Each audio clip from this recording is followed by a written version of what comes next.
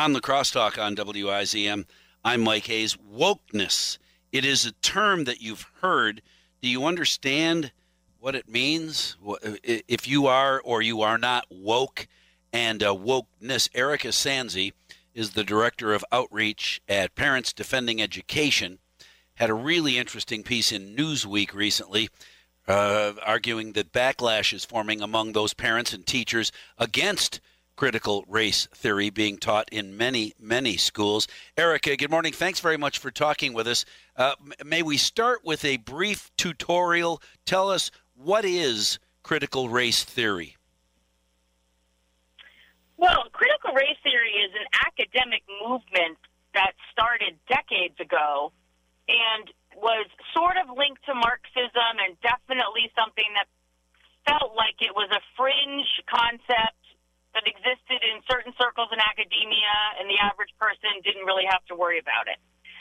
That has changed, and like a freight train, it has appeared in the K-12 space at lightning speed. And the way that I would describe it is, first of all, critical race theory centers everything around race.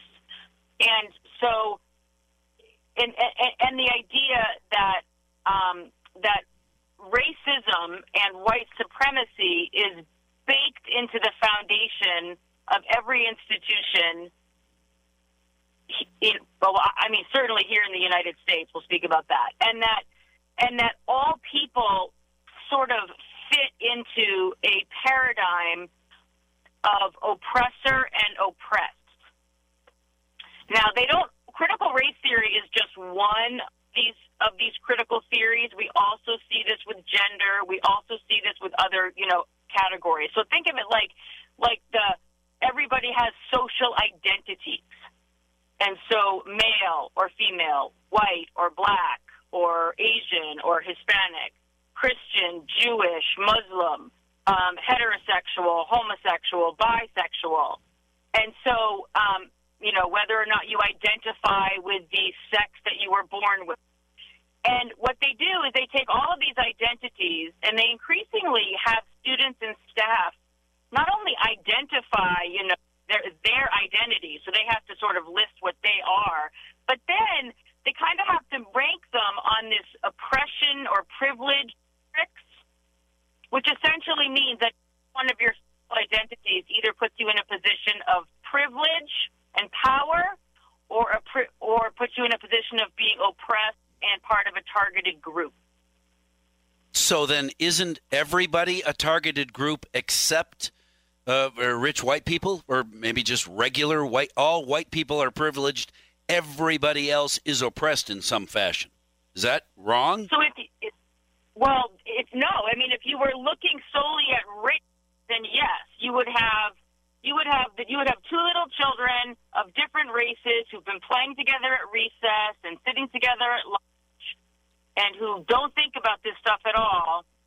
They would suddenly be learning and told that the white child is the oppressor in the relationship and the black child is oppressed.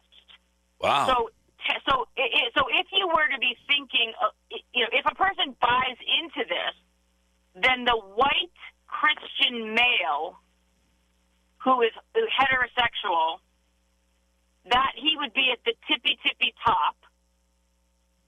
And then they talk a lot about intersectionality, which is, how do these different identities intersect, and which gets very messy, of course, right? Because if you're teaching all of the girls that just by nature of being born female in the United States, they're part of an oppressed class, which, again, many of us would argue that that's not true, but that is critical gender theory, and that is also something that is very, very prevalent in K-12 classrooms. This idea that being female means that you are in an oppressed status, being male makes you an oppressor, and again, around the issue of race, it would automatically assume that a white person was born with the original sin of racism. They don't use the word original sin, but they do say that a white person is born racist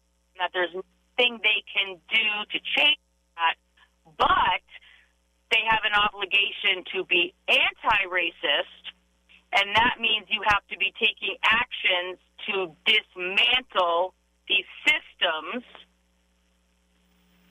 on which the country was founded, because those are built on a foundation of white supremacy. Man, oh man, oh man. Erica Sanzi, we definitely need, hopefully you're available and we can talk again later on this week, maybe on Thursday. I'll get a hold of Anna and see if you and I can arrange this, because now that we understand it, I'm guessing that there are a ton of people right now shaking their head back and forth saying, oh, man, are you kidding? In my school? Erica Sanzi, Director of Outreach at Parents Defending Education. We have lots more to talk about in this regard. Hopefully we'll be able to do it again day after tomorrow if things work out in my favor. Thanks very much for talking with us this morning. But right now, sadly, I got to go.